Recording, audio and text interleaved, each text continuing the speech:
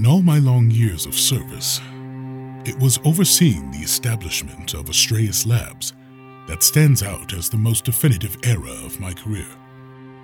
This is in no small part thanks to Chartrulian, and there really is no stranger story.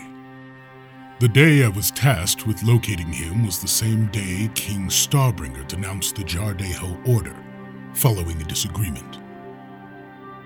Chartrulian had proven the existence of a new source of energy called Azuria, which we quickly identified as an opportunity. I followed a tip from an informant that led me to the desert city of Idrica, where Chartrulian was living in exile. We offered him Astraeus and all of its resources, and gave him amnesty. Our hope was to build a new type of ship that would be stronger and faster than our current fleet. The Rao could engineer many ships very quickly, and could do so in space. Even though our ships were technologically superior, we knew it would only be a matter of time before they would break through our defenses. We were desperate. Chartrulian's expertise was mostly the result of independent study, which contradicted what we would have had required of a normal engineer working at his level. Our first series of setbacks originated from his inexperience. He showed a base understanding of engineering language, but much of it was, for lack of better words, antique. There was no questioning his talents, especially with the metaphysical, but we had a hard time translating his theories to hard science. He was simply on another level. Chartrulian also had several unusual methods of working.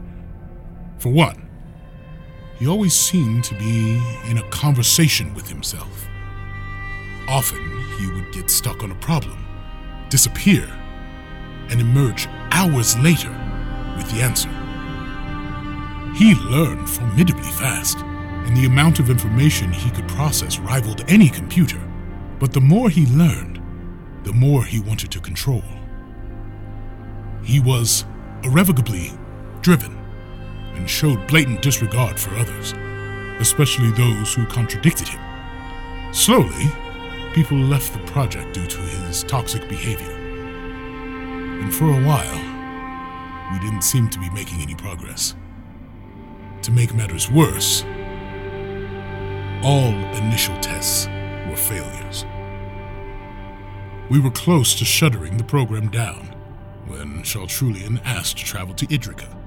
He returned with 9 strange youths, all refugees of the pariah race Jardegai. It was then that things took a turn. Like Chartrulian, these youths had extraordinary physical and mental prowess. They were ideal soldiers with unrivaled combat perception and heightened intuition. They also helped us explore new possibilities for psychokinetic weapons and other interfaces. The most gifted of the Jardegai, Havelian, became Chartrulian's protege. Havelian was the only person who could challenge him, which ultimately contributed to the development of better, stronger weapons. It was through Chartrulian's camaraderie with Havelian, and I'd like to think, somewhat myself, that he learned how to work with others and be forgiving of our faults. He learned to trust us and even recognize his own areas of weakness. Other great minds eventually returned, and the program stabilized. The Azuria project ultimately succeeded. The 9 were born, and the rest is history. But the Paladins suffered greatly under the rigors of testing. And then, upon returning from their first battle, it was obvious that something was terribly wrong.